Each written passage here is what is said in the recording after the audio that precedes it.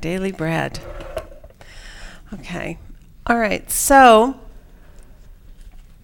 last week we got through chapter 1, and in doing so, we again cover the context of 1 Corinthians. And so I would like to start there with some of the basics about it, and then we're going to go into some more of the historical context. I will not be writing the historical context information down because it's just too extensive, but we want to discuss what you all looked at in Acts 18 this week, and just kind of fit the pieces into the bigger picture of our puzzle of all the things that we know about what's going on with the Corinthian church.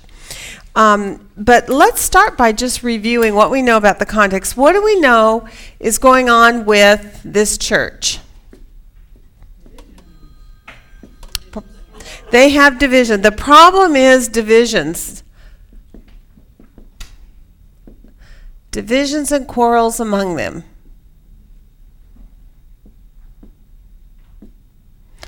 All right, and that we see that in chapter 1, verse 10 in particular, where he lays it out, but it becomes a repeated theme over and over as you go through, particularly in that opening part of chapter 1, but really through the whole book. Now, in this divisions, how does he make it clear what kind of divisions in particular he's speaking about here in chapter 1? Right, the following of, I am of Paul, I am of Cephas, right? I'm going to write this down. I am of Paul.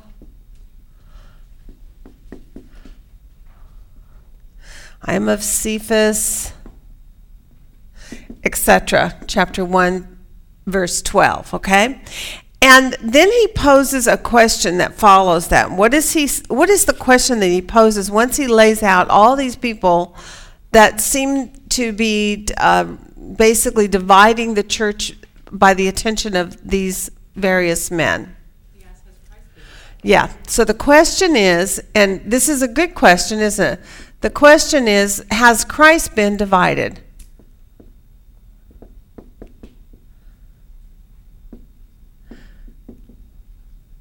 Now, this is a great opening, I think, even for almost every week as we go through this, and the question is always going to come back to, in relationship to whatever the problem is, on the opposite side of it, the contrast to it is going to be where in this problem or this division or this quarrel, or even sometimes the question is, where is Christ standing in the midst of it? What is his opinion on it? Where does he, or how does he compare to the problems that are going on? Or what does he think about the problems? What does God's word tell us about Jesus Christ and his stance on any point or question that's going to come up for us throughout the whole book that we go through? So he says, has Christ been divided? Now, how does he in chapter 1 begin to build an understanding of the solution that he's shooting for? What is the solution to this? When he says, has Christ been divided? We know that they have been divided, right? And we looked at a definition last week, and it had to do with the renting of things, right? Things that have been rent or torn, right? So how do we fix what's rent? How do we repair what's rent according to what he says here? Do you remember the word studies that we did last week? When you look at verse 10, now I exhort you, brethren, by the name of our Lord Jesus Christ, that you all agree and that there be no divisions, right? So a division is that which has been rent in two or torn in two. What does he say is our solution? But that's right, that you be made complete. Now, do you remember what it means to be made complete? What was the definition of it? Because I'm going to hit on this over and over, so you might as well write it down and get it into your thinking here, because this is central to the message of 1 Corinthians 13. He has a solution. He has a problem, right? The church has a problem, and he has a solution. And in his contrast, do you see the contrast there? What tells you that we have a contrast? But It's right. Circle that little word but right there in the middle of the sentence, that there be no divisions among you, but. And so now he's going to give you the solution. But what is the solution? That you be made complete. Now, what does it mean to be made complete? And how does it contrast with divisions? Say it again. Okay, it goes on to say that you have the same mind and the same judgment, and what you're saying, Sarah, is that that same mind and that same judgment is that of Jesus Christ. That is correct. Word study on be made complete. You can't find it? I'm sorry, Lisa. You'll get it for next week, right? Write it in the column of your observation worksheet on chapter 1, because this is a key function that we're going to keep going back to, because this is like a pivotal verse in the opening of the book, which really can be applied throughout the whole book on the whole. Okay, so we're going to keep coming back to it over and over, and so that's why I'm keep hitting on it here. So, has Christ been divided? That word divided means to rent into, or to divide, or to tear apart, or to basically to break. It's like as if a rope is pulled until it is snapped in two, and now you have all these pieces, right? I think I drew a picture maybe it wasn't with you guys. Might have been with one of my other students. But it's like having a rope that's been rent in two, right? And so now what you want to do is fix it. So guess what word is the opposite of to divide? Be made complete. Okay. So his answer here, let's put it up here. Author's purpose.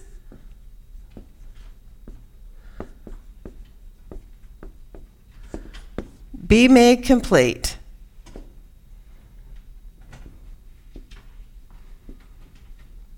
Which, in definition, is simply to repair what has been rent. Okay, I'm going to put it up here. Repair what was rent. So, truly, divided and be made complete are contrasting words to one another. If you did not know that, now you know it for absolute. Oops, wrong verse. 110. Sorry. If you did not know that, now you do know it, right?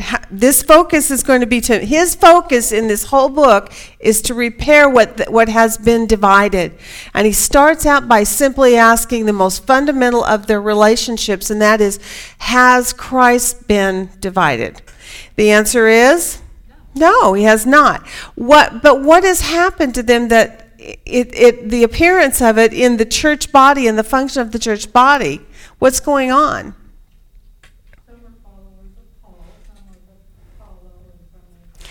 Right. Okay, so they're following men, and who are they supposed to be following? The Lord. In chapter 1, it talks about another key word, the word boasting, right? As you close out chapter 1, he speaks about all these things that God has done. As you progressively move through that, we saw in 1-3, Paul was called by the will of God, right, as an apostle. And one of the things we realized when we looked at that apostle was that in John 13:16, it says an apostle is not greater than the one who sent him. The word apostle means the one who is sent by someone, right? And so he has been sent by Christ. And having been sent by Christ, we learned last week that no one is greater than the one who sent them. Why is that significant in chapter 1 when you look at the message of chapter 1? Right. Even Paul, who, by the way, is among the list of those whom men are following, he's saying, even I am not the one who is doing the sending, but that it's Christ himself, that he himself has been sent, right? And so then we get to the next paragraph, 4-9, and he speaks about their calling, and specifically, what is it that he points out to them about their calling? Who are they called to? That's right. Into fellowship with Jesus Christ. So if Paul himself has been sent and they themselves have also been called, his calling was as an apostle to be sent, they were called, and their calling was not into fellowship with Cephas or Paul or or any of these others, Apollos. He says, no, but that you've been called into fellowship with Jesus Christ. So what has he done in those first 2 chapters then? What has he accomplished just in what appeared to be initially just a simple opening and a simple introduction to the people? What has he done by those 2 paragraphs? Yeah, he literally has stated the problem and told them how to fix it by re-identifying who each of them are, right? I love that it came out that way. It was such a clear statement once we got through that. Then he goes on to say, be of the same mind. As Sarah had stated, be of the same mind and the same judgment. And how? By being made united and complete in Christ Jesus. Now, 18 to 25, he says, it's the cross of Christ that's the power of God that saves those who believe, not men. So although men were a fundamental tool in the hand of God in bringing them into faith, but they are not the one who brought them into faith. It is the cross of Christ itself. And then in 26 to 31, which takes us to the end of chapter 1, then he says, he brings them back to the subject of the word calling. Now, why have I mentioned the word calling at this point now in chapter 1, chapter 2, and chapter 4? How is it marked on your sheet, your observation worksheet? Very good. It is the key. Yeah, and I mean, I know this seems rather like obvious, right? But I do think that those skills of looking for the obvious, sometimes we just don't. We get them marked, and then we still try to evaluate how we think or what we feel about things rather than pulling back and being objective. What's on the page? What color flows through? Because then in doing that, what you do is you end up with an objective observation of that chapter rather than something that is going to be subjective. And it's a hard balancing act sometimes to do that. You have to be really careful to follow the tools that God has given us through this method. So the fact that he starts out with, I was called, then he says, of them you were called, and now he's going to conclude it by saying, consider your calling, right? Right there at the beginning of 26, for consider your calling, brethren.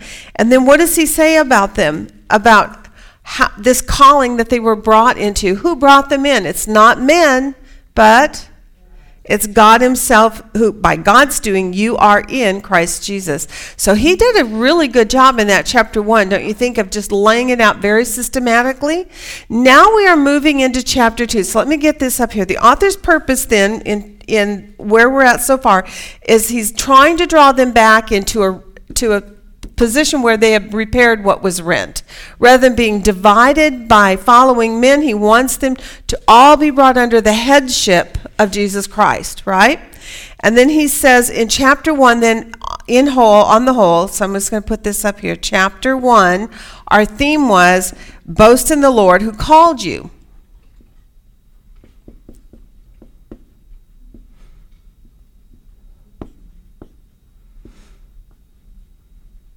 Because they had been boasting in men who had been those, that one key word that we saw at the end of the chapter there was the word baptized.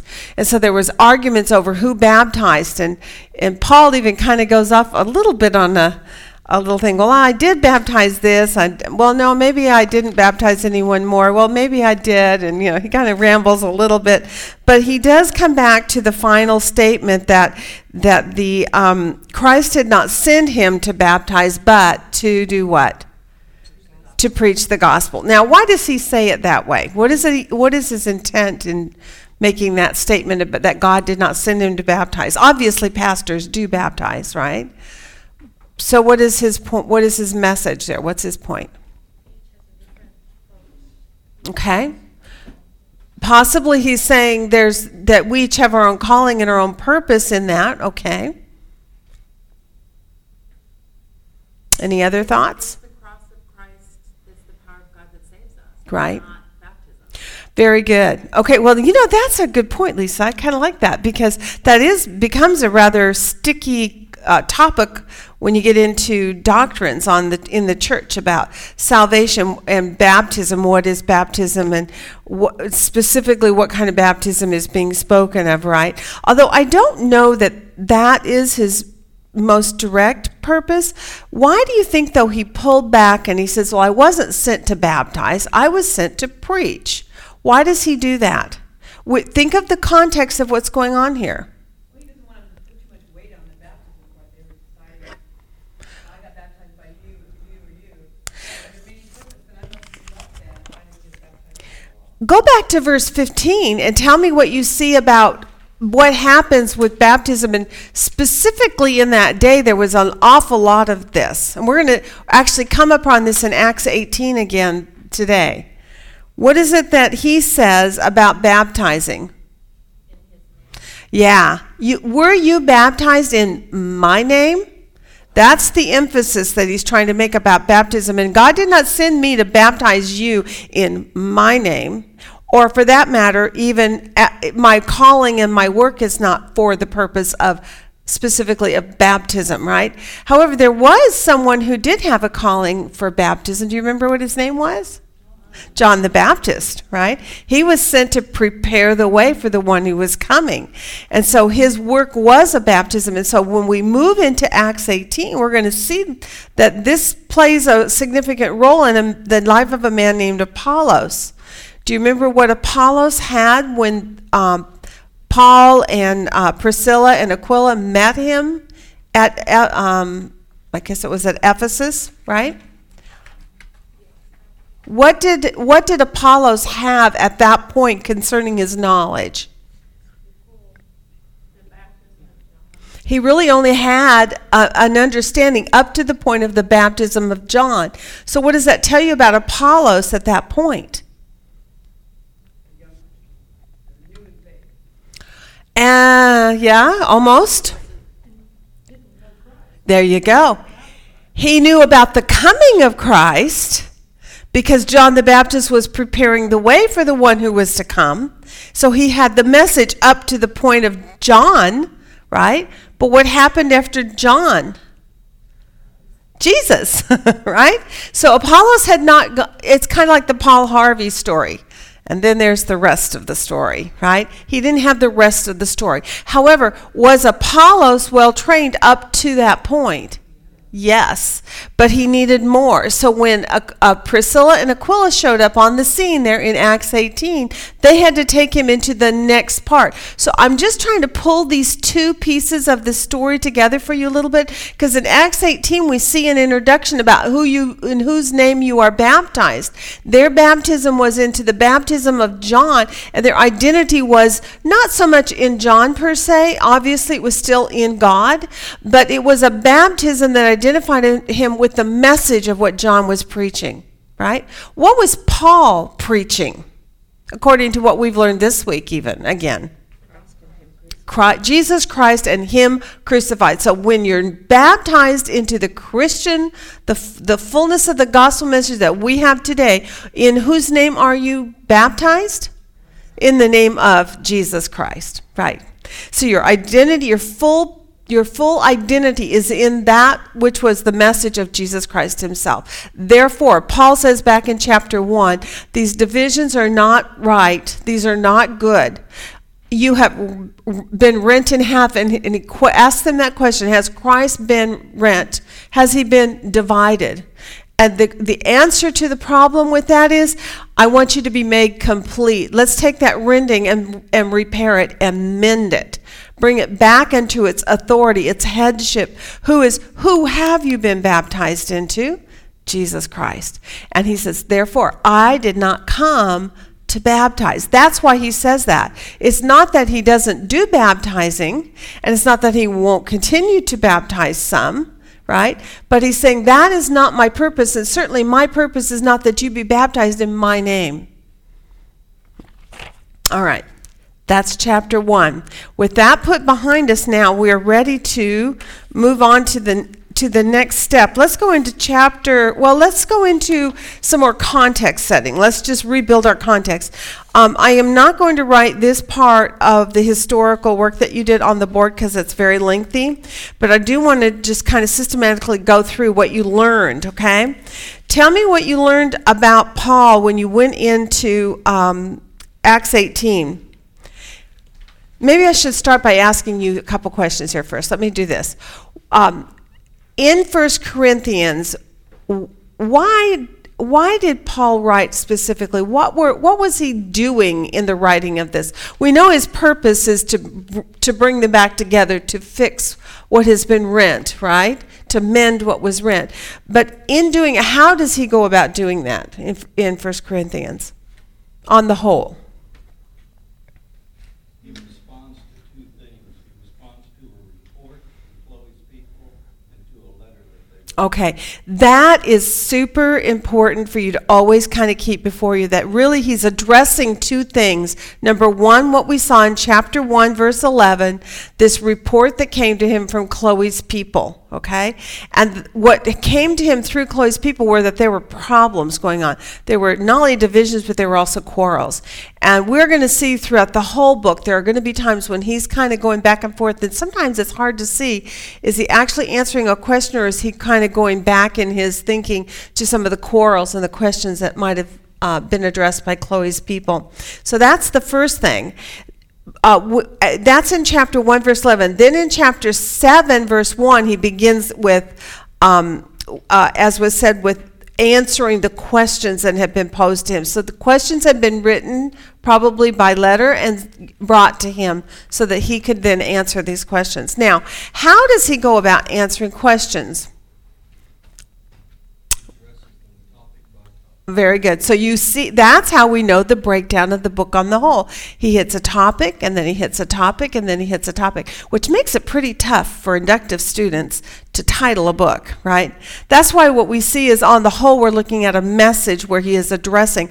So that's why instead of just choosing one topic and saying that's what this whole book is about, rather than saying, oh, it's about this division or about this quarrel, it really is more about quarrels and divisions, and therefore you have to go then to the next step and say, well, then what is he trying to accomplish? He's accomplishing the purpose of that they be made complete, right? Have one mind and one judgment on things. Okay, so that's that. Now, what was Paul's relationship then to the Corinthians as you saw in Acts 18? So let's flip to your observation worksheet on Acts 18.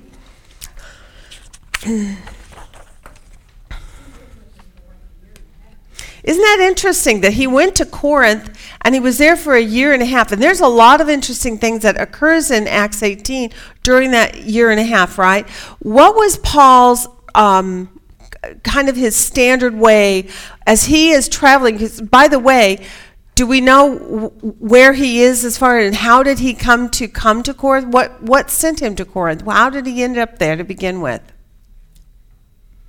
Do you know? You're in the book of Acts, correct? Yeah. What happens in Acts chapter 9 once Paul comes into faith as he, according to what's written in the book of Acts? What is that all about? He starts out with the Jews, and they don't listen. Okay. He goes to the Gentiles. Okay. Excellent. So what we see with Paul is he's always going to the Jews first. Who sent him to begin with, though? Do you guys know? Well, Jesus, yes. But you do understand that what we're looking at in the book of Acts is missionary journeys, correct? Okay, so that's where I'm kind of trying to draw you to see that. We have seen Paul on these different missions. And how many missionary journeys do we know that Paul went on that are recorded? 3. Okay. So we have 3 basic journeys. Each time he goes back to Antioch where he was commissioned and sent out from. And so as he goes out, then he begins to travel in a circuit, whatever his plan or course was. And sometimes it was dictated by God not allowing him to go one place and then opening a path of opportunity in another. But as Paul is going, his routine, his standard is every city, particularly the larger cities, and especially that are listed for us, Every city he goes into, the first thing he does is he approaches the Jews first, right? So what happened with Paul when he came to Corinth?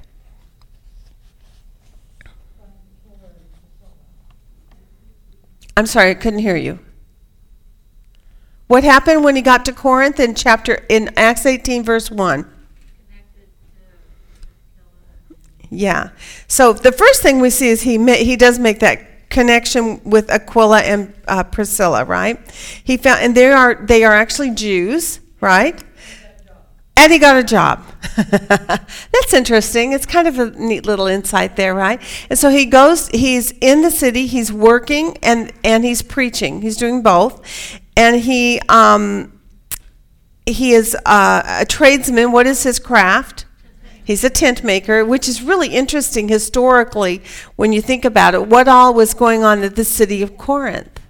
What kind of things do you know about Corinth that a tent maker would be a viable income for him there? Do you know anything about Corinth? Okay, it's a center of trade, so it's a port city. There's lots of traveling people coming to and fro, okay? That's right. Who else, besides the international trade city that it was, what else was it home to? Okay, there was philosophies very big in Greece, right? All the Epicureans and the Stoics and the whoever else were there. I can't even remember all the names. But they all would gather in various places, like in Athens at Mars Hill, where we see Paul in Acts, I want to say it was 17. Was it 17, 18, or 19? Somewhere in there. It's either before or after. It was before, right? It was before Acts 18, so it had to be in 17, where he goes to Mars Hill and he has an encounter and has a conversation with those at Ephesus there. So yes, we have the wisdom and the knowledge, right? How did they view wisdom and knowledge then on the whole in Greece? Yeah, it was kind of their almost.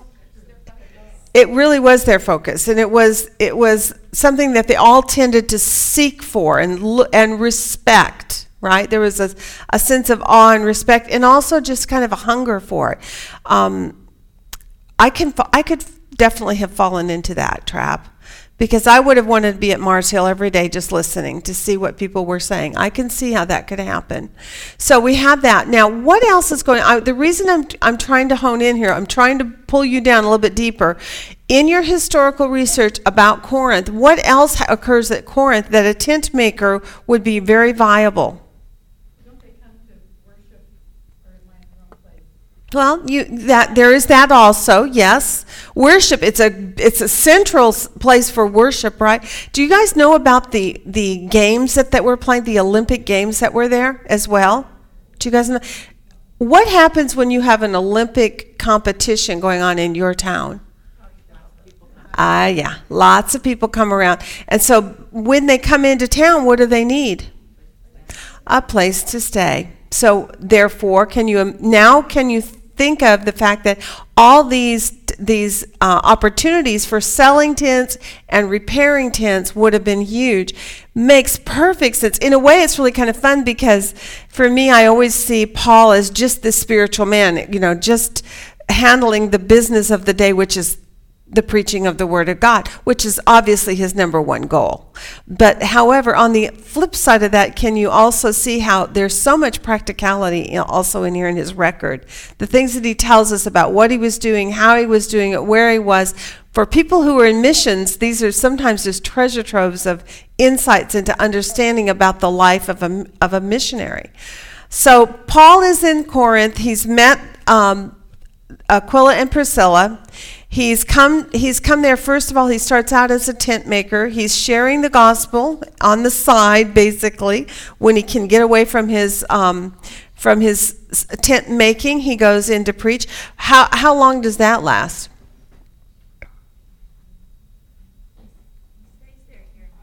Okay, he's there a year and a half. Does he tent make the whole year and a half? No. What happens? Isn't that interesting? So he gets a support system that comes in, right? The support system then takes over the financial needs, And then that frees him to be able to put full-time attention into sharing the gospel. So one of the things we started with is we said, now when he first comes to the city, the first thing he does is he goes to the Jews. How was he received in Corinth among the synagogue of the Jews? Isn't that amazing? In the beginning, it was a bit of a resistance, but in time, then they got to the place where they were actually blaspheming, right? It became quite heated and quite, maybe even dangerous to some degree, right? Well, we know that because later on, what do we see happens to people who go against the Jews? They start beating people up, right? And when they use that word beating in here, it's not like somebody just,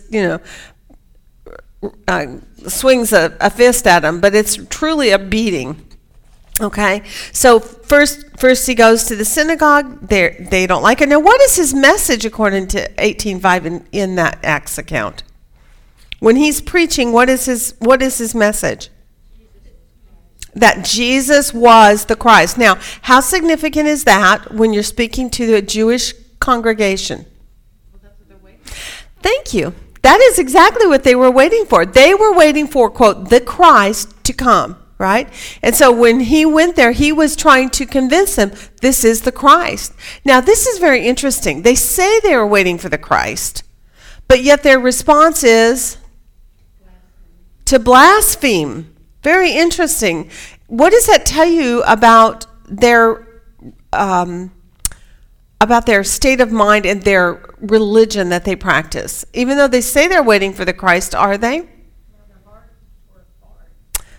That's interesting. Do we know people like that today who say they love Jesus and they show up at the church, right? But are their hearts really for God? Do you know people like that who say on the one hand they love the Lord and that they are a Christian? And so they do show up to church, but when things get into the nitty-gritty of knowledge of God and works for God, out of love for God, out of reverential fear of God, do you see that often we are just like these men that we've looked at here in Acts? They say they love the Lord, and yet what is their response to a message of the gospel that Jesus is the Christ? The Christ, by the way, that they were waiting for.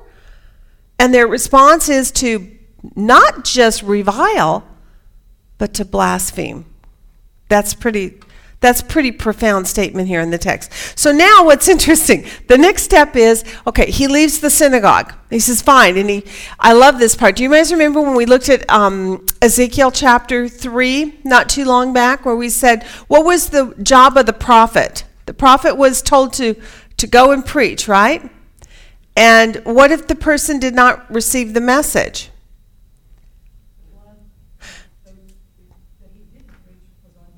That's right. So if he did not preach, then the blood that would be upon his own head. If he did preach, then what? The blood is on their own head, right? And in this case, what we see Paul saying is that he stomps his feet and brushes his hands of them, which is a symbolic way of saying what? I'm not only done with you, but I'm not responsible. I've told you what God sent me to tell you. Jesus is the Christ. And you won't hear it. You won't receive it. You won't even have conversation with me about it. You won't even engage in dialogue about it.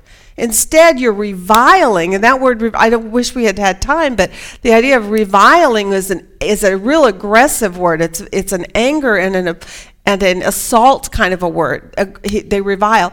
And in the reviling, then they came to the place of actually blaspheming. So Paul goes next door. Not very far, right? What's the next tidbit of information that you learn about? Who does he engage with? Isn't that amazing? He meets a man named Crispus, who is the leader of the synagogue, right? And what was Crispus? What happens with him? He believes, and he's baptized. That's pretty amazing, right? So now we flip back to 1 Corinthians for chapter 1. What did we learn in chapter 1 about that same man named Crispus? chapter 1, verse 14.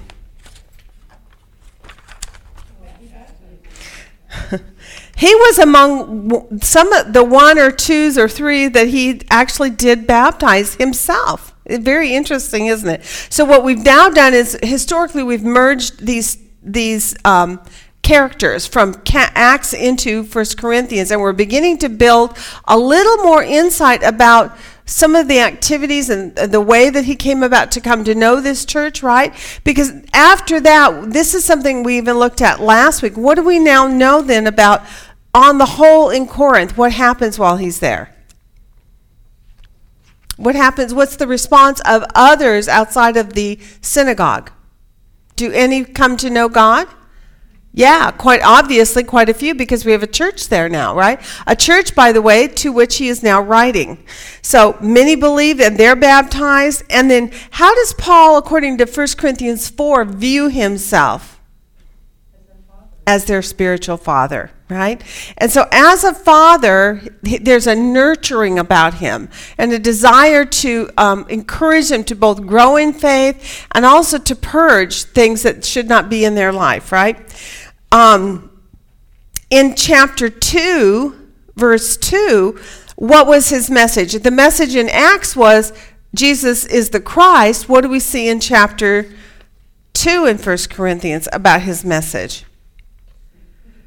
Jesus Christ and him crucified. Now this is very interesting. So it's not only he is the Christ, but he is the Christ who was crucified. All right. Now, so he plants faith, he waters some. Also, are others involved in the life of the church? We see as we draw toward the end of Acts 18 that you did this week, there's kind of this meandering of people, right? We see that Apollos shows up in Ephesus. Paul had been there for a period of time, but he then goes on down the road, right? He doesn't stay there for very long. He leaves and he goes down the road. But when Priscilla and Aquila get to Ephesus, this is when they meet Apollos. And we talked about this already, that Apollos had a portion of the gospel, right? And Apollos then is put straight by Aquila and Priscilla and given the fullness of the gospel. Now it's not just the baptism of John that he has received. Now he's into a full understanding that Jesus is the Christ and he is the Christ crucified. Quite profound and quite significant. Think about the message of the one to whom he was receiving it. This is Apollos, who is a Jew. And who are the Jews looking for? The Christ. And so he gets the full message. This is the Christ. And not only is the Christ, he is the Christ that came and was crucified. Now, we don't have a whole lot of time, but why might that little bit kind of play into the dynamics of what's going on with Apollos? Any ideas about what did many Jews, what was their idea of the Christ that was coming? There you go. You are just hot today, girl. Whew. Man, it's all that sugar you're eating. Well, you are just on fire, man, and you've got it. Your brain is working well back there. See, we have the back row is doing good. Yeah, because on the whole, the Jews were looking for the Christ, but were they looking for a crucified Christ? No, they were just looking for a Christ to come who would be the king of the Jews, right? And so when he was crucified, this was quite a dilemma for many Jews in the message. Could you imagine that might be part of the problem with the synagogue at Corinth? That part of the reason they went to the place of blasphemy is because they would not accept him as a crucified Christ. They were only accepting that they were looking for a Christ to come who would be king. That, a lot who didn't believe in the resurrection. right, well, yeah, and then there's that. Yes. And so that would be a problem if they didn't believe in the resurrection. So what happens when the Christ is crucified in this gospel that's given to them? That he's just dead. That's a problem. So they have to believe in the crucified. If you believe in the crucified Christ, then you absolutely have to go to the next step and believe on the resurrected Christ as well. And Paul is going to address all of these qualities as we move through 1 Corinthians. But right here where we're at in Acts 18 and 1 Corinthians 2, we're trying to just merge together the dynamics of these people and who they are and what's going on with them and why were there problems and why did he get rejected by the synagogue on the whole. And once he was rejected by the synagogue and he was basically cast out, there was another little incident in the middle of Acts there where it's this proconsul, right, of Gaius was his name, right? So Gaius, charges are brought by who and against who? The Jews bring charges against who? Paul. Now, this is kind of a fun little part of the story because what had Jesus told Paul when he was rejected and when God himself had been blasphemed by the synagogue, those who were attending the synagogue, but what did God then come back and say to Paul? Don't be afraid. Don't be silent. Don't be silent. Yeah. Isn't that interesting? He says, and you will not basically fall as a victim to the hands of those who are attacking you. But yet, was there an attack? Yes. So, boy, that took an awful lot of faith on Paul's part, too, to walk by faith, believing God said, I'm not going to let them hurt you, so don't be afraid. I want you to stay. Now, while he stayed, he was bearing fruit for the kingdom of God. He brought what's his name? The first one who came into faith. Crispus. That's right, Crispus. I should remember that. Such a funny name. Okay, so he brought Crispus into faith. Now when we get to the part where he's being attacked by the Jews and the proconsul is Gaius, now who's the leader of the synagogue? Sosthenes. Yes, Sosthenes. Don't you just love these Greek names? They're tongue twisters. Okay, so what happens when he meets him? Right. Well, It's your laws, it's not my laws. This has nothing to do with me. Go away. I want your. isn't that interesting? Now, we kind of went through that. Remember, you guys, when we did Acts, it's been a long time ago, but you remember how we talked about the legal side of this? And that what Paul had done was... through what God did through this account was actually legitimize Christianity at that time in history. He had a legal precedent which was set by this proconsul at that time by him declaring that the issues that the Jews were fighting against Paul, remember? Yeshika, she remembers. But when this argument that they were saying about Paul and the Jews were bringing against him, and they were saying basically that he was blaspheming, and he wanted the proconsul to basically throw him in jail and lock him up, throw away the key. And the proconsul said, no, because what I see is this is an issue amongst yourself. This is within your own law.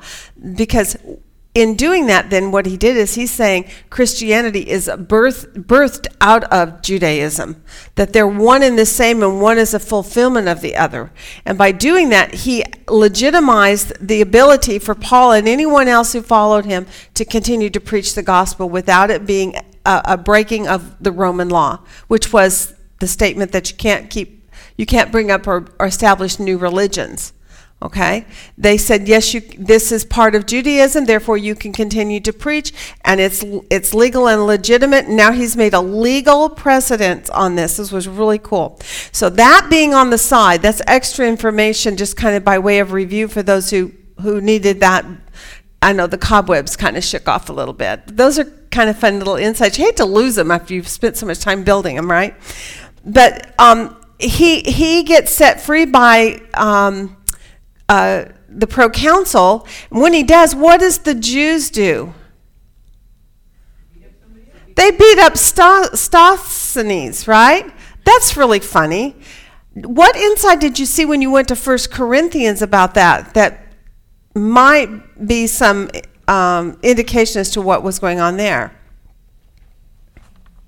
Well, he's one of the ones that Paul's writing the letter, and it says him, and it's from him. And it's Yeah. So where is Paul when he writes this letter to the Corinthians? Probably. probably Ephesus. If any of you got into some additional reading, they think it's from Ephesus. And so at this point, who has left Corinth is Paul and Sosthenes. Yes. So they both left and went on down the road. And how does Paul address him in 1 Corinthians? What does he call him? My brother. Oh, interesting. So what has happened to this leader of the synagogue? He's also become a Christian. So Paul is actually bearing some fruit in that synagogue after he's left it, right? We got two proconsuls or two synagogue leaders. Both of them are listed by name, and both of them have come into faith. So this is just kind of laying a foundation to show you the dynamics that's going on with Paul and these people and how he is bearing fruit in the city. He is a spiritual father to them, but there is opposition against the word of God that's being preached. And yet what Paul says, let me see if I can find it, because he says in verse 2, when he speaks about how the fact that he is only going to preach among them Jesus Christ and him crucified. Did you notice that word determined? Did anybody happen to do a word study on that word determined? What do you think it means? Just take a shot in the dark. What does it mean to have determined?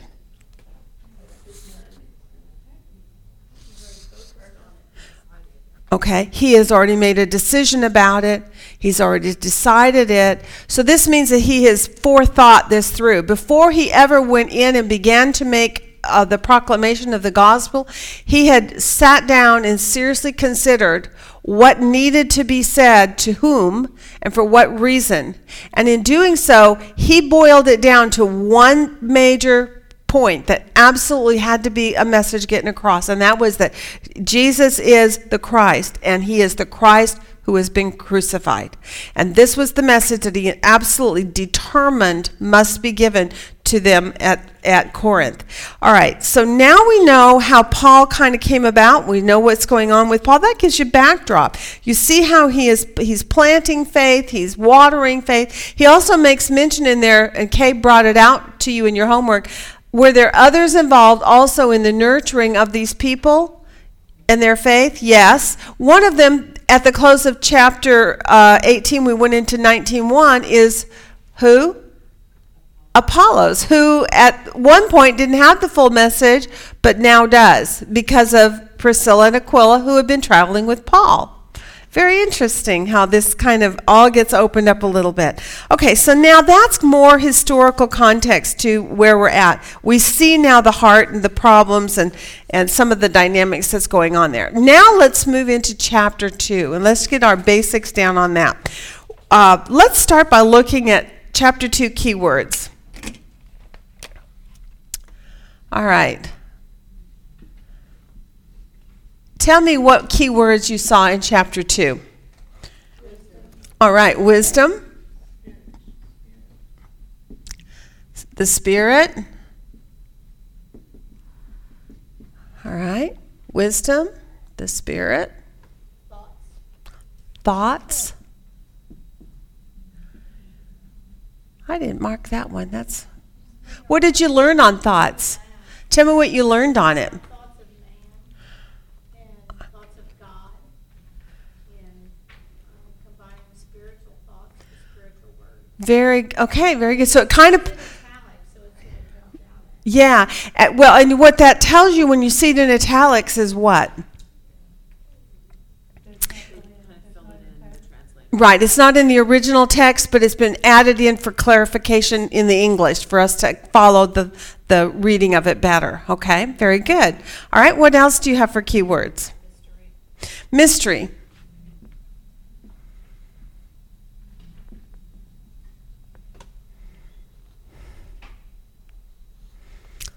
And concerning a mystery, what is it associated with, and what verse are you in? I started in 7, where it said God's wisdom in a mystery. We speak God's wisdom in a mystery, but also Okay, so the mystery. she referred us to things. Okay, very good. So the mystery links to the wisdom, And the mystery also links to the word the things, right? So let's look at it this way. The mystery links to the wisdom, and the mystery links to the things. So what does that tell you about those three words? When you start making a list on them, what's going to happen? Are they going to overlap with one another? So when you look at this, the word, the mystery, what is the mystery? What is the mystery? It's God's wisdom. So it's very cool when you start looking and comparing one thing to another and you begin your list making. I love list making for that reason, because often list making will help you merge things together so that one thing associates with another. We're going to go through that together on a list ourselves and do that with each other, so that you'll get to see that a little bit more carefully. Any other key words? Power. Okay. Okay. Good. Okay, so there's spirit. So there we begin to see another kind of spirit. And so when it's listed in the text, how is it compared? How is one compared to the other? Are they contrast or compared? Contrasted. How do we know if there's a contrast present? What tells us there's a contrast? The word what? But. How many buts are in this passage? A lot, right? All right, so, and when you are done marking all your keywords, what keyword seems to be the most dominant on your page on the whole? Wisdom. So now you know your keyword is the wisdom of God, or the wisdom on the whole, right? And you also know that there are a lot of contrasts. So in this particular chapter, do you think maybe listing your contrasts might be even more beneficial to you at this point than even just listing keywords all by themselves? How many of you found that when you started beginning to make your contrast, did you make your contrasts? Did you all do that? If you didn't, your key would be but almost becomes a key word, right?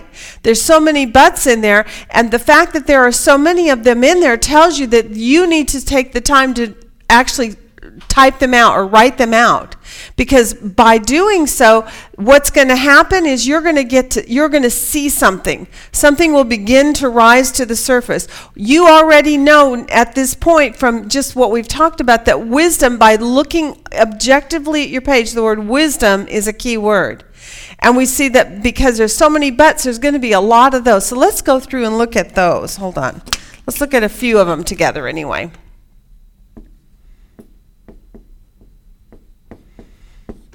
Okay, so because of your skills development, this is really helpful to see how well and how helpful it is to just do these contrasts. What contrasts in well, you just tell me, what are your contrasts that you see? The wisdom of God versus the wisdom of man. Okay, wisdom of God. Tell me your verses. 7 for the wisdom of God, and 5 and 13 for the wisdom Of man, and you said 5 and 13. Very good. Okay, so the first contrast becomes wisdom of God versus the wisdom of man. Now, how many other ways is the wisdom of God and the wisdom of man stated that basically says the same thing, that there's a contrast between those two kinds of wisdom? Thought. Okay, there you go. There's the word that Lois brought up, the thoughts of man.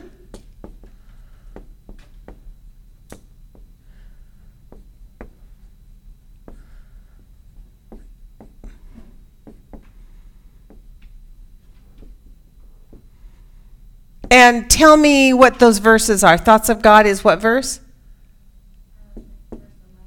11. And thoughts of man? Oh, okay. And also in verse 4, where they contrast Paul's persuasive words, not Paul's persuasive words, against demonstration of the Spirit and power. Okay, I love that. Demonstration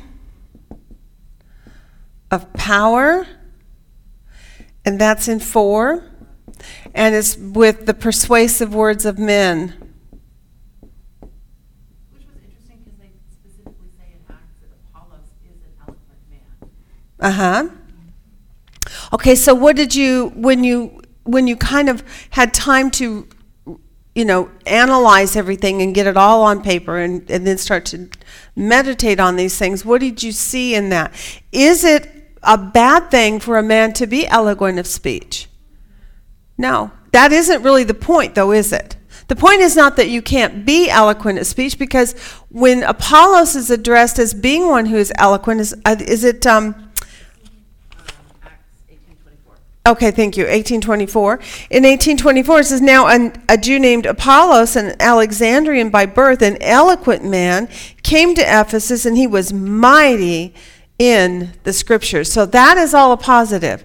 And although he was eloquent, and he goes on to say that he had been instructed in the way of the Lord, and being fervent in spirit, he was speaking and teaching accurately the things concerning Jesus, being acquainted only with the baptism of John. So he had not heard the rest of the story. So he had apparently known about the coming of Jesus as being the Christ, but what didn't he know?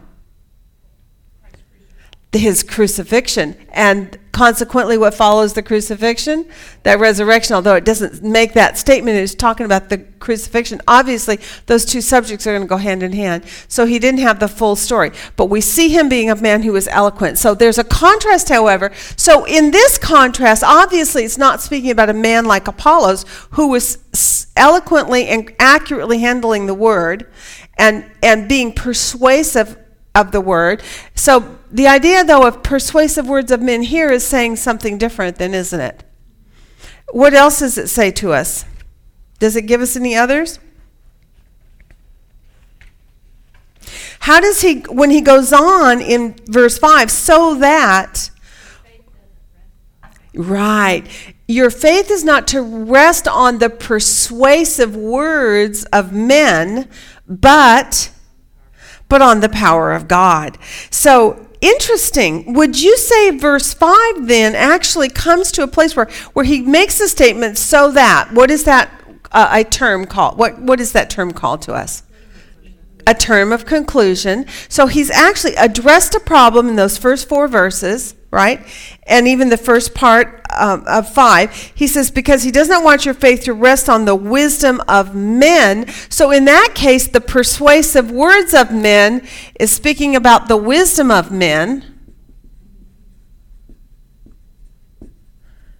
In verse 5, right? He links those two together. And he says, I don't want it to rest on that, but I want it to rest on a demonstration of the power of God, and the demonstration of the Spirit and the power of God, but on the power of God itself. So would you say that verse 5 gives us a statement up front that gives us his goal, his solution to the problem in chapter 2? We know that the problem is there have been divisions and quarrels, that they're following men. Is that what we still kind of see over here? And in this context in chapter 2, how are they following men? What kind of men are they following? Yeah, eloquent speakers, people who are smooth and debonair, people who are charismatic at the pulpit, people who are slick talkers and can draw you in. Now, it isn't always a bad thing to be a slick talker. Do you know pastors that you absolutely love to listen to because, yeah, they're slick, but they're also mighty in power? They handle accurately the word of truth, and it is a delight to listen to them. Yeah. But Paul says, but when I came to you, interesting, God chose me, Paul. What is Paul not? Not an eloquent speaker, right? As a matter of fact, he goes on, we're going to see more and more about this, but that there are a lot of things Paul is not. And I think we are going to be real surprised when we all come to heaven, or get to go to heaven, and we get to meet Paul. We're going to probably see Paul for who he really was. And we're going to go, oh, Paul, you're not what I thought, right? Because we had this grandiose idea of this really cool Billy Graham You know, this guy that can really preach it and who's just right. But no, he wasn't like that at all. According to what he said, he says, God chooses the weak things of the world to shame the strong, right? And he's chosen the things that are not to shame the things that are. And he has already told us that this was what he laid out for us back in chapter 1. He wants you to understand that your calling in God, sometimes God calls the ones that are not for the purpose that, what won't you get lost in? Them. He doesn't want you to get lost in them. Who does he want you to get lost in? Jesus Christ. This is really neat. So the contrasting begins to, again, rise to the surface, the conflict of divisions, right? It brings it back up. And in this point, we're in chapter 1, the divisions was in whose identity were you?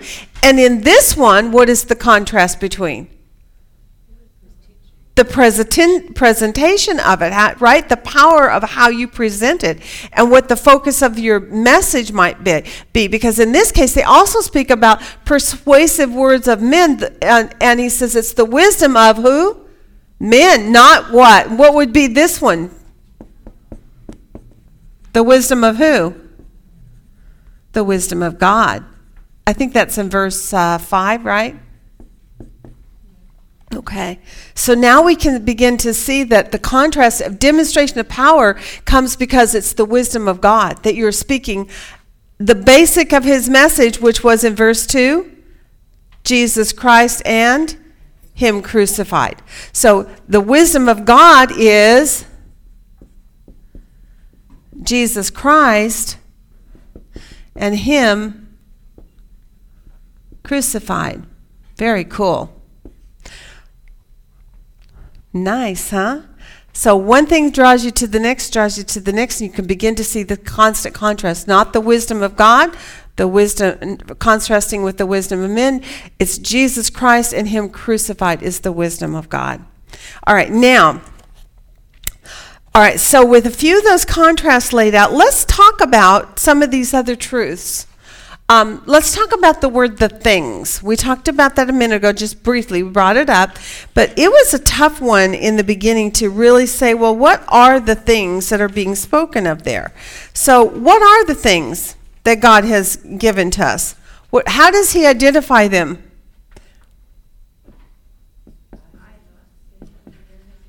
Yeah.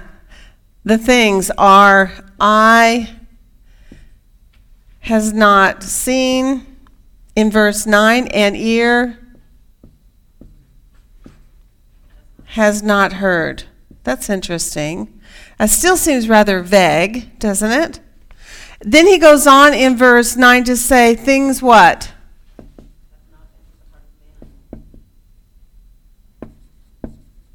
Things which have not entered the heart of man. What does he mean by that?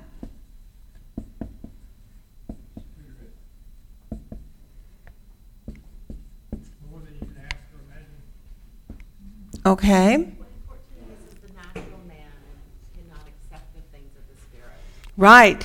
Okay, so in other words, what he's actually saying, that if the natural man can't do that, then the premise or the conclusion that we go to is that this is not something that we can work up in and of ourselves. We could never dream up the things that God has for us, the knowledge that's truly the knowledge of God. It's not something that we would even contemplate. Why not? We don't have the ability.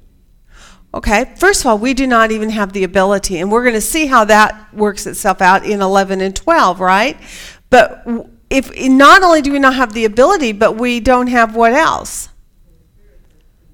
With that Holy Spirit who is going to direct us into that way of thinking. But why not? What has Paul already told us in verse 21 in chapter 1?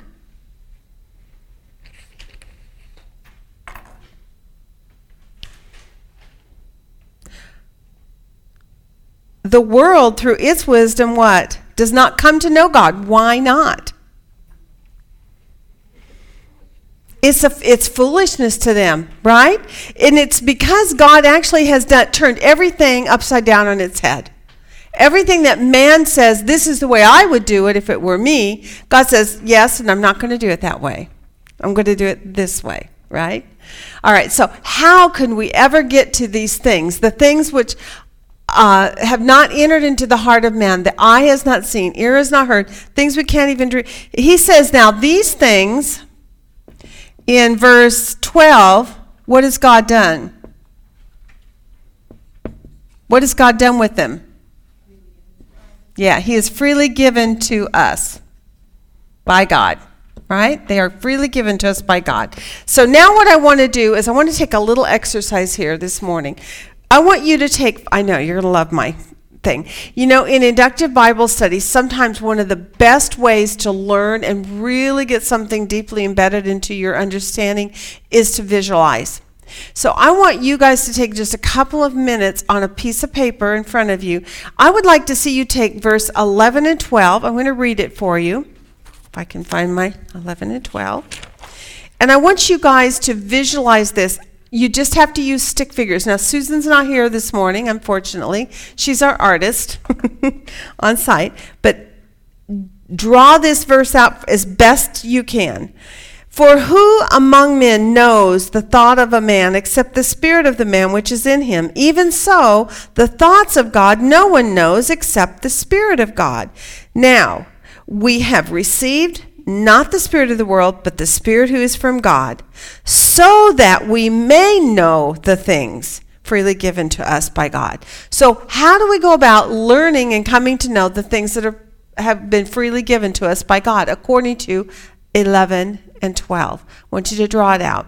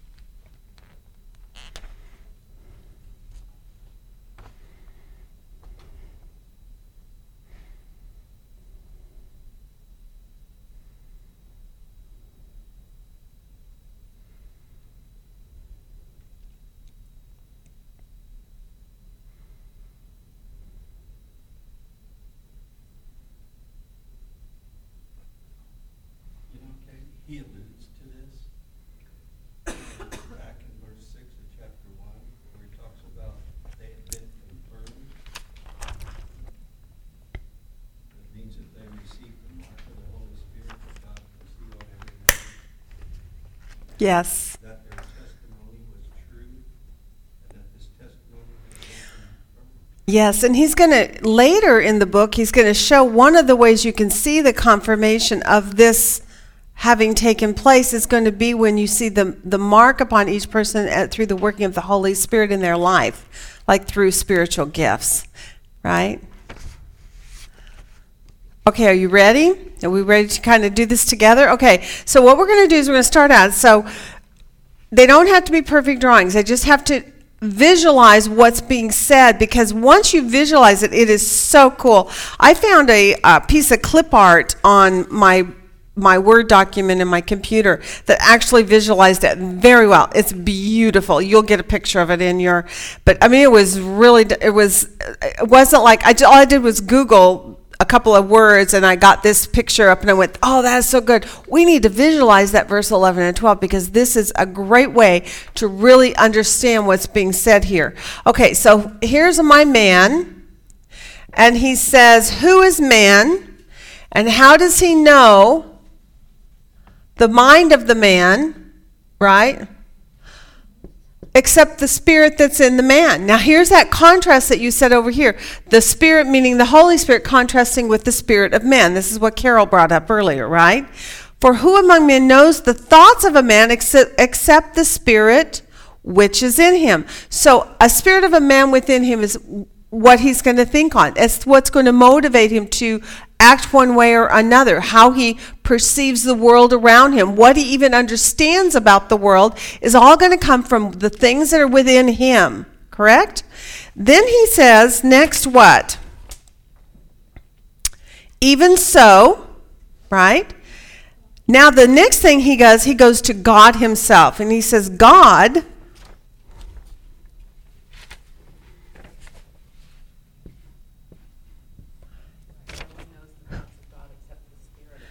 okay, this is interesting. So no one knows the thoughts of God except the Spirit of God. So here's my God figure, which is a triangle, and I'm going to put the Spirit of God within him. And how does he think? What is the mind of Christ? It's that which is his own spirit, right? The mind of Christ, he says, even so, the thoughts of God no one knows except the Spirit of God himself, right? Now, what does he say then about that spirit that is the mind of God himself? What's 12 tell us about it? We have received it. This is so cool. So he says, here we are. Here's my little stick man. And he's going to have a mind as well, right? In his mind, he says, you are going to receive from God the Spirit who is from God, which is going to indwell him. Now, on my coloring at home, I was able to kind of just cover him so he looked like he was all covered in blue. He has that Holy Spirit indwelling him. And therefore, because of that, what are the things that he is going to be thinking on? Is it from his own spirit? No, now he has the Spirit of God. And that Spirit of God is what is going to guide his thinking. Because God has given him the Spirit of God, he now has a different mindset, right? What does it tell us in verse 16 is that mindset? What does it say? We have the mind of Christ. So now we have God himself, the thoughts of God by the Spirit of God, and we have the mind of Christ. And therefore, he says, now, let's read that sentence again. Now, because we have received not the spirit of the world, that spirit of man, but the Spirit who is from God, he has given that to us. Why? There's a so that in there. So that we may know what? The things freely given to us by God.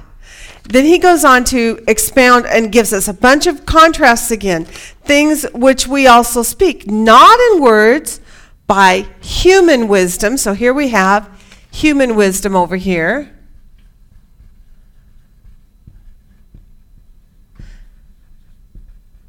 And that's going to be contrasted, but what do we have?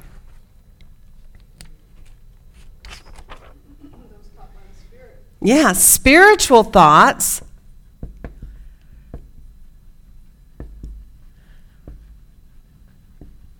That's in verse 13.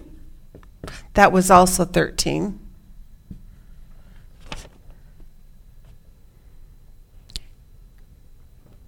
Combining spiritual thoughts with spiritual words. And then he says, but the natural man, so now we have another contrast. The natural man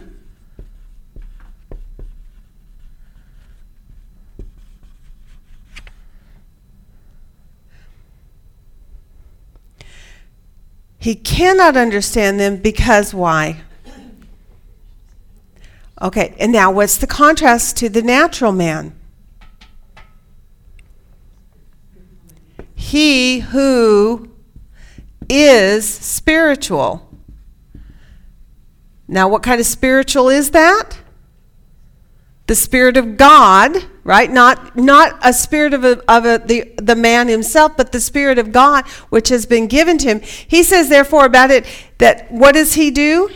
He appraises all things. Now, you all looked up the word appraises. What did you learn about the word appraises? To determine the excellence or defects of any person or thing. Very interesting. Do you remember that when we did our overview that we have a whole section that we're going to be getting into that talks about men making judgments? And I think one of them had to do with he was rebuking them because they were going to civil courts against one another, for instance. And he's saying, what are you doing that you aren't judging amongst yourselves, right? Why are you going to the world to allow the world to judge you? Can you understand now why he's saying this? He's saying, if you're going to the world, you're going to the world who has human wisdom, and it's the natural man, and he has the thoughts of the man himself within him. That man is guided and directed in his judgments, his appraisals, through his own thoughts and his own worldview and his own being as a human being. Is that where you want to go? Is that what we want from the church of God? To go to the world, for the world to give us decisions on things? Yeah, no. So he says, spiritual thoughts, he who is spiritual. Now that one is in verse 15. Right? And he says, we appraise all things, so we make judgments on all things. Let me look at my sheet here. To judge of estimate, to determine the excellence of or the defects of any person or thing. The ability to do that is given to us because why? He who has the mind of Christ.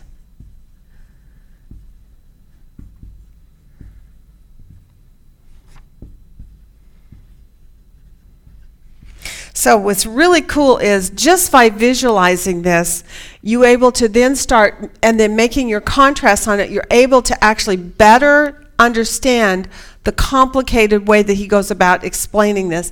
It is a little bit windy, twisty, and it kind of takes you here and there, and you can kind of get sidetracked with some of the points that he's trying to make.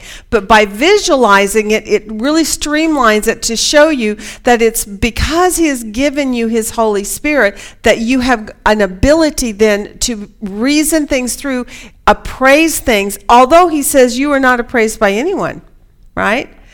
All things. He himself is appraised by no one. Why not? Who appraises us? Who determines about the things that we do? What is right, what is wrong, what is good, what is evil?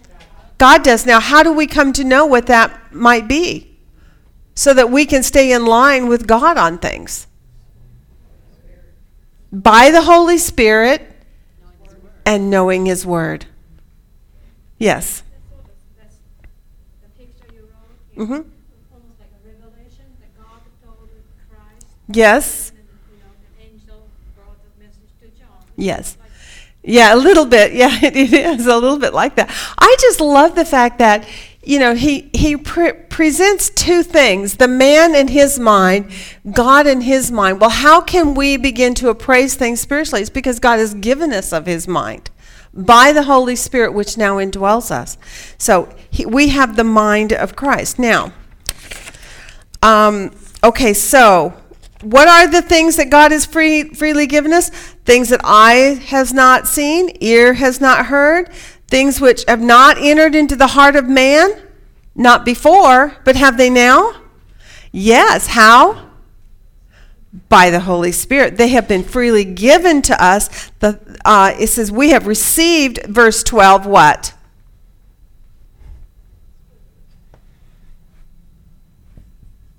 What have we received? We have received the Spirit of God. And that's in verse 11. Wow. That's amazing, isn't it? What a great visualization that takes us to the spiritual. So now you can know that if somebody says, "Are you spiritual?" You can say what? Absolutely, I am. I am spiritual. So how? We have received the Spirit of God. Who is it then? I want to ask that question, the who. Because he goes in verse 9, he makes another little statement that was a little bit interesting originally. Before we went through these steps, I didn't totally work it all out. But he speaks about, verse 9, the things again. Because we talked about the things which eye has not seen, ear has not heard. And then he says, all the things that what? All the things that God has prepared for. All the things that God has prepared. Yeah, now's the next question. For who?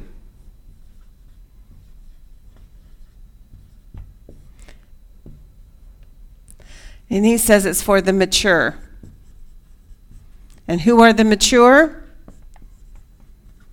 Those that love him, according to that verse in, let me see here, verse 9, right, for the mature. Now, let me look at that word mature again. Okay, so in verse 6, he says, yet we do speak wisdom. So we started out with the subject of wisdom, topics about God's wisdom and the mature. What is wisdom? And whose wisdom is it? At this point, we now know what? The wisdom is speaking of who? The wisdom of God.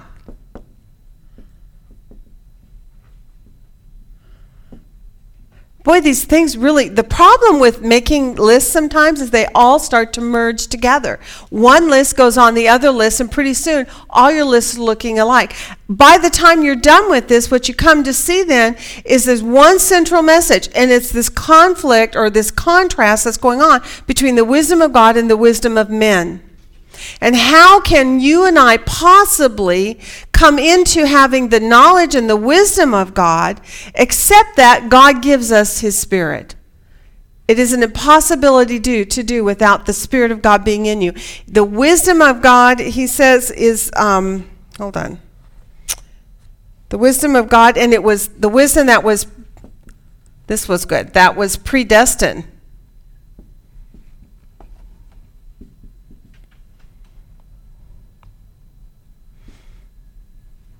Before the ages, what does that mean? There you go. To our glory. And that's in verse 7.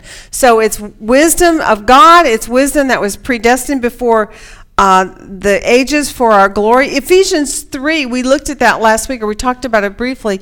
In Ephesians 3, 4, and 5, it says it's that what was predestined before the ages was a mystery before, right?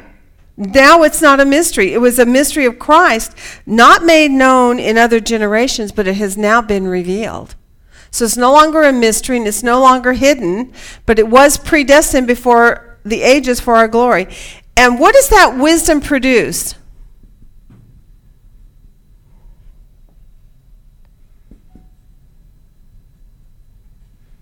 Knowledge of Jesus. What does that take you into, according to, I think it was verse 5?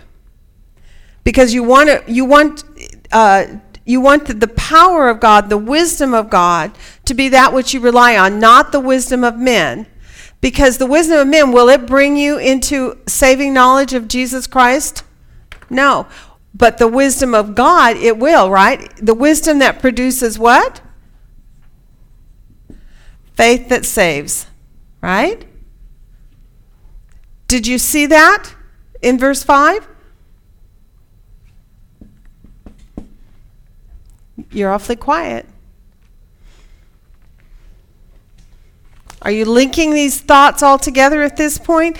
I want you to talk about the word mature too. I looked up the word mature. Did anybody else happen to word study that for us? Yes, no? Did anybody do a word study on the word mature? Who are the mature, right? The mature. Well, we see in verse 10 that the mature are identified as who? Those that love him. Those that love God, right? That love him, that love God. Let's put that out here. that love God.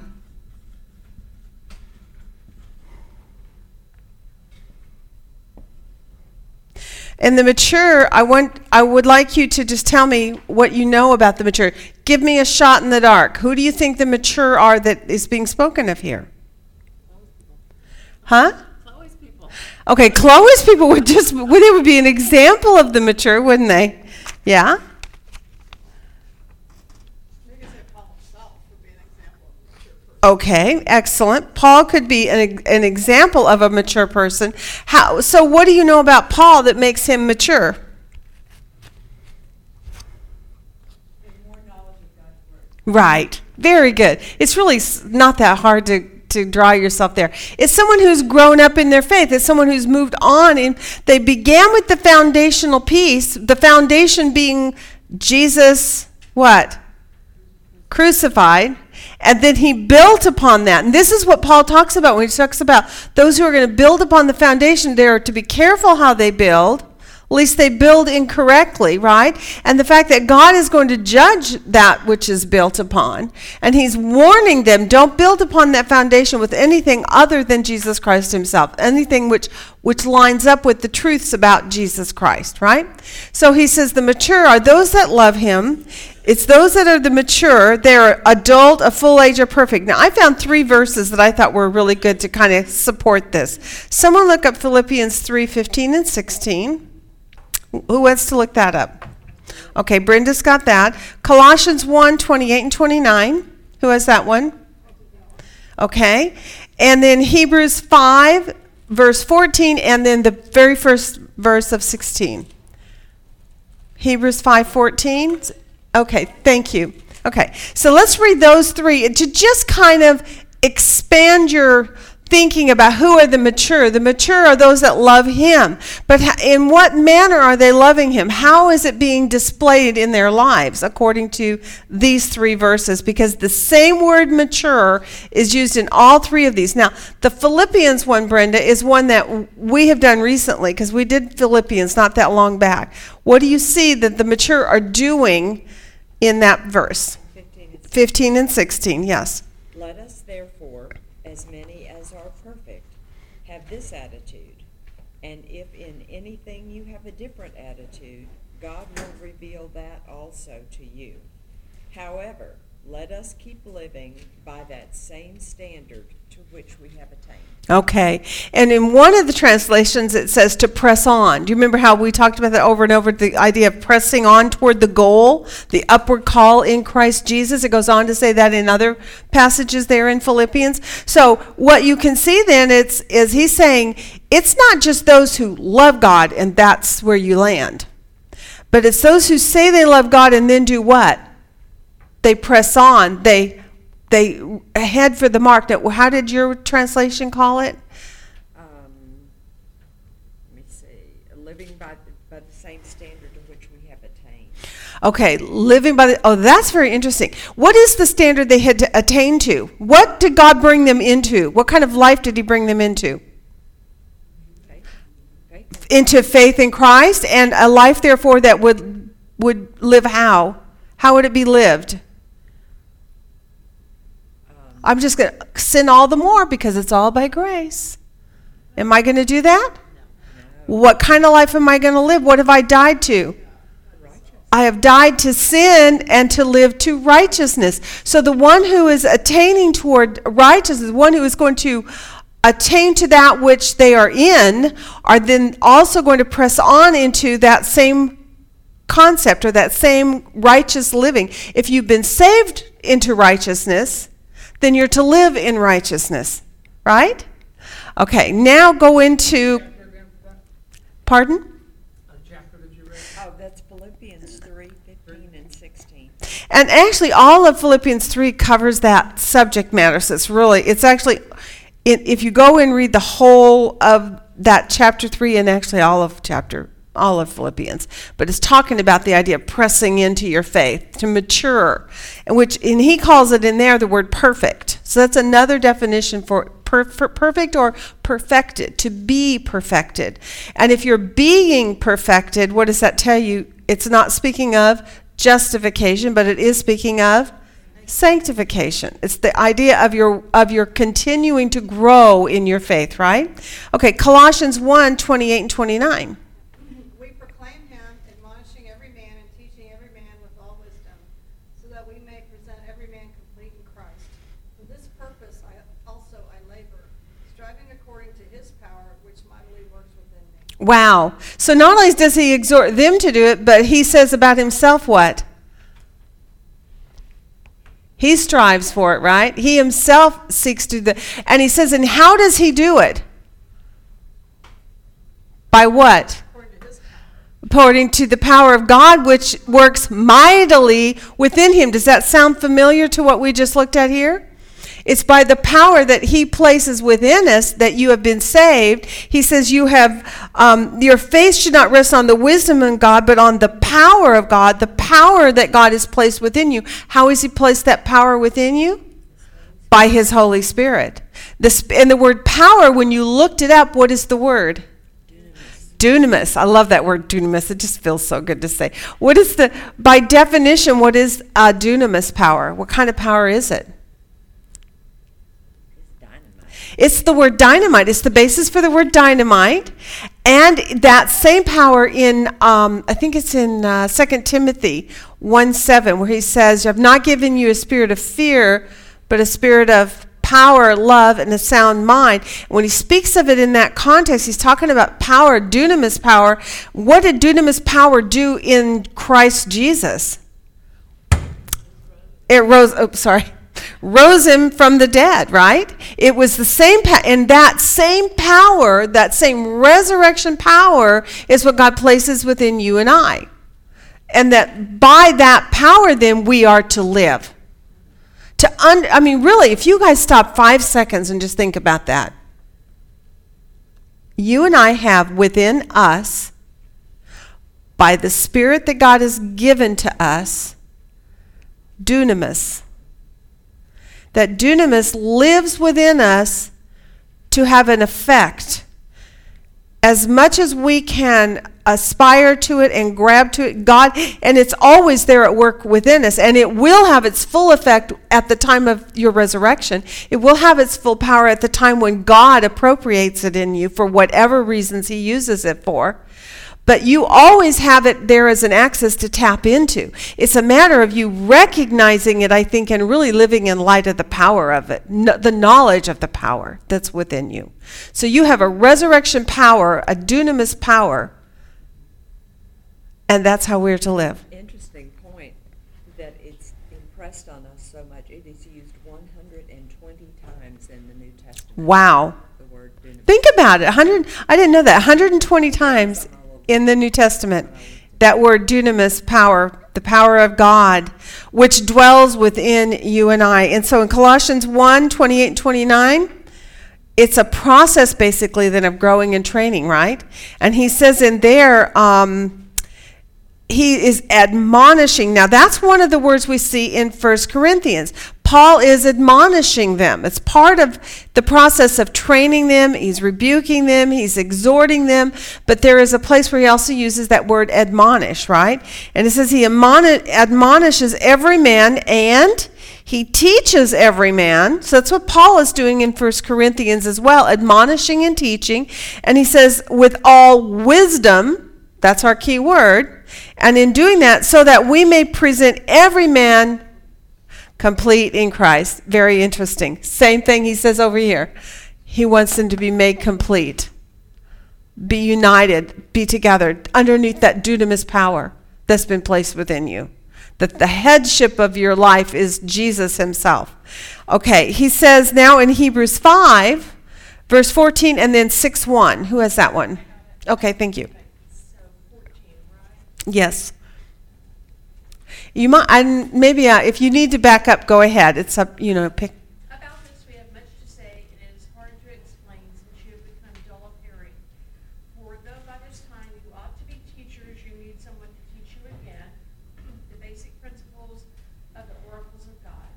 You need milk and solid food, for everyone who lives on milk is unskilled in the word of righteousness, as he is a child. But solid food is for the mature, for those who have their powers of discernment trained by constant Wow.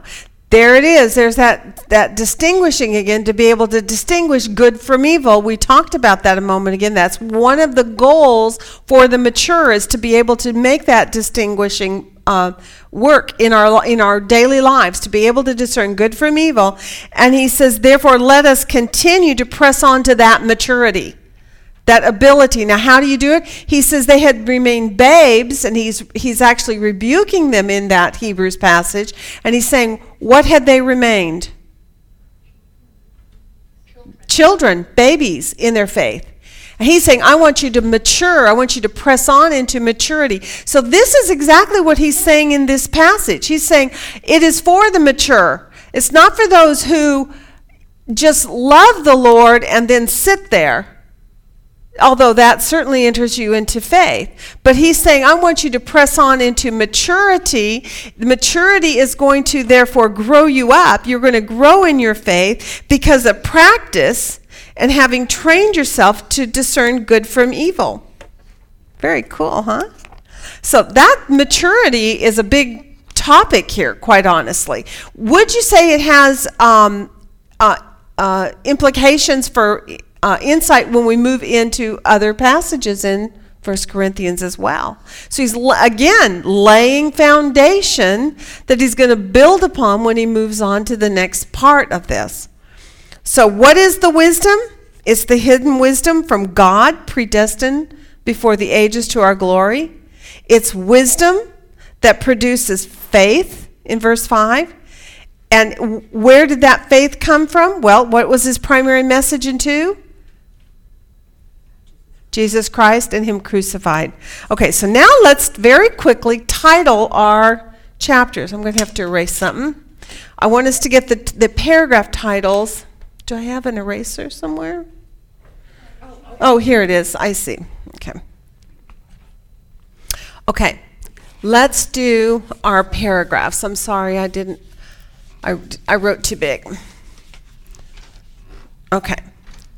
So, you know your chapter theme. Chapter 2, your theme is about wisdom, correct? Primarily.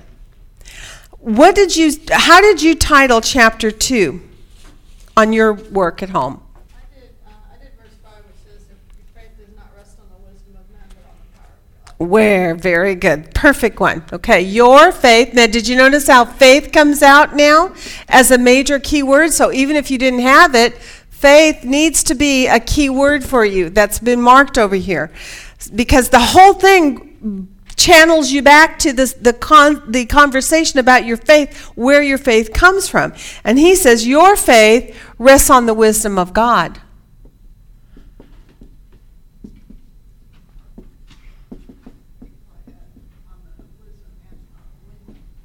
Yeah, wisdom of God and the power of God. And actually, I had a really long one on your faith rests on the wisdom of God, taught by the Spirit of God, taught to you by the Spirit of God. Now, why did I add that in there? That's in verse 13 and also 10. Why did I add that in there? What were these men doing concerning wisdom? Who were they relying on? What kind of wisdom? Human wisdom. They were allowing their ears to be tickled, not only to hear the things that they wanted to hear, not that so much here, but what they really wanted was somebody who was smooth and debonair and charismatic.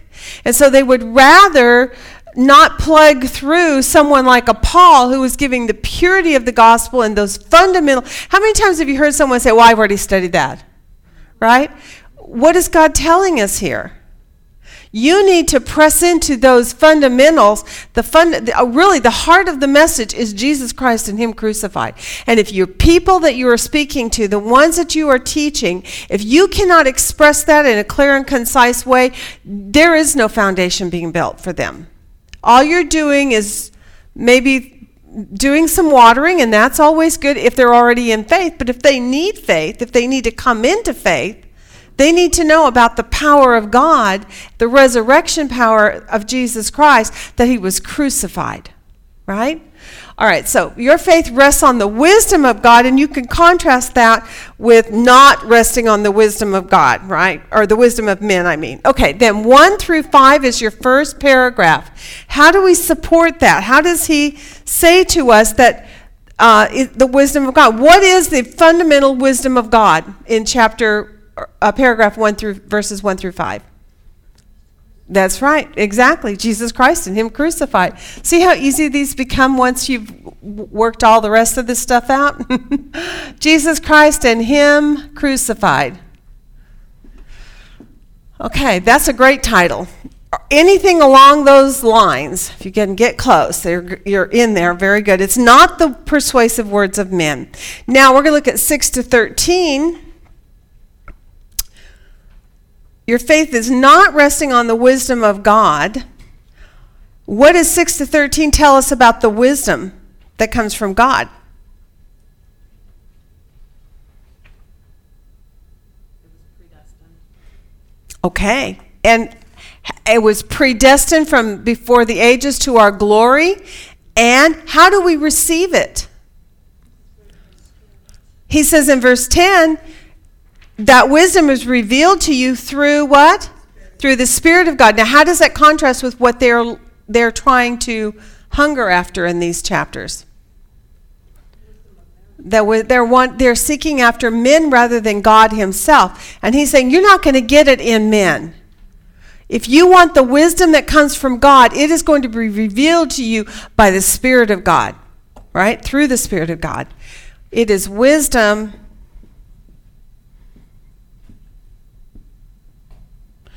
revealed through the Spirit.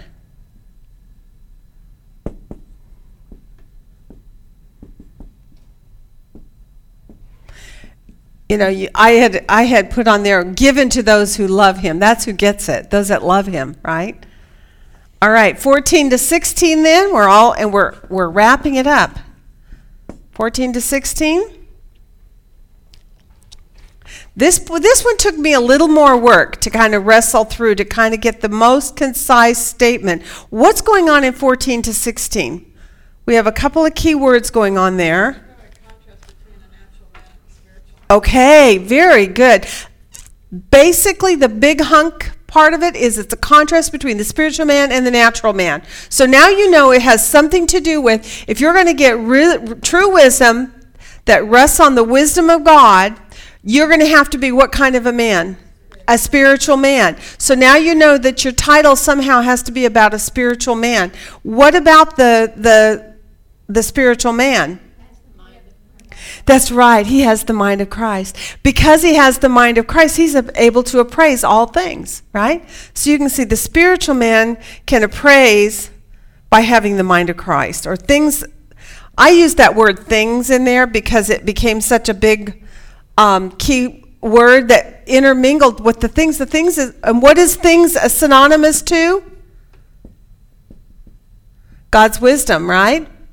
The things that are being spoken of as you made your list on things keeps taking you back to the wisdom of God, correct? So now you know all these things. Every time the word things is, you can mark it in the same way as wisdom if you wanted to. Okay? So it's things the spiritual man can appraise by having the mind of Christ.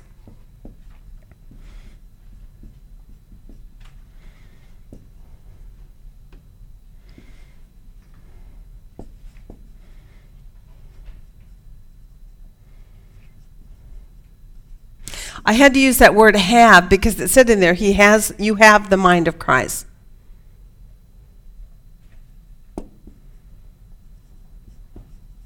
Katie, we hear that expression, the mind of Christ, a lot. Mm-hmm. So I looked up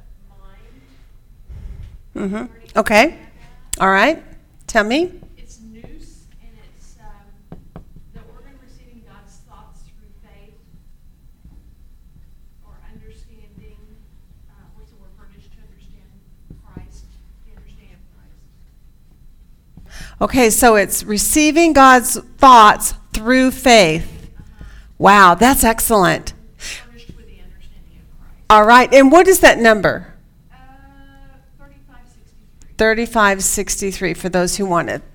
That word mind is receiving God's thoughts through faith, and I would just add on there by His Spirit. Because how do you get the mind and the thoughts of God? He gives them to you through His Spirit. Spiritual thoughts We receive the Spirit from God. And he actually concludes the whole thing in that way. For who has known the mind of the Lord, that he will instruct him? But we have the mind of Christ. How did we get it? He gave it to us by his Spirit. That's very good, very nice. All right. Any other questions or insights about chapter 2 that you want to cover before we wrap it up? That was a really great, I loved that chapter. I wish I had out-of-town company and all week long, and it made my homework time really a little difficult, but it still all came together. How about that? Okay, chapter 2 is done, and we're ready to move on to lesson 4 next week. Thank you, guys. Yeah. Can you imagine having the mind of Christ and not using it?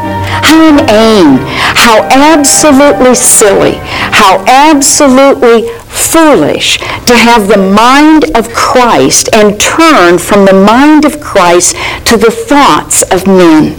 Do you know what that's called?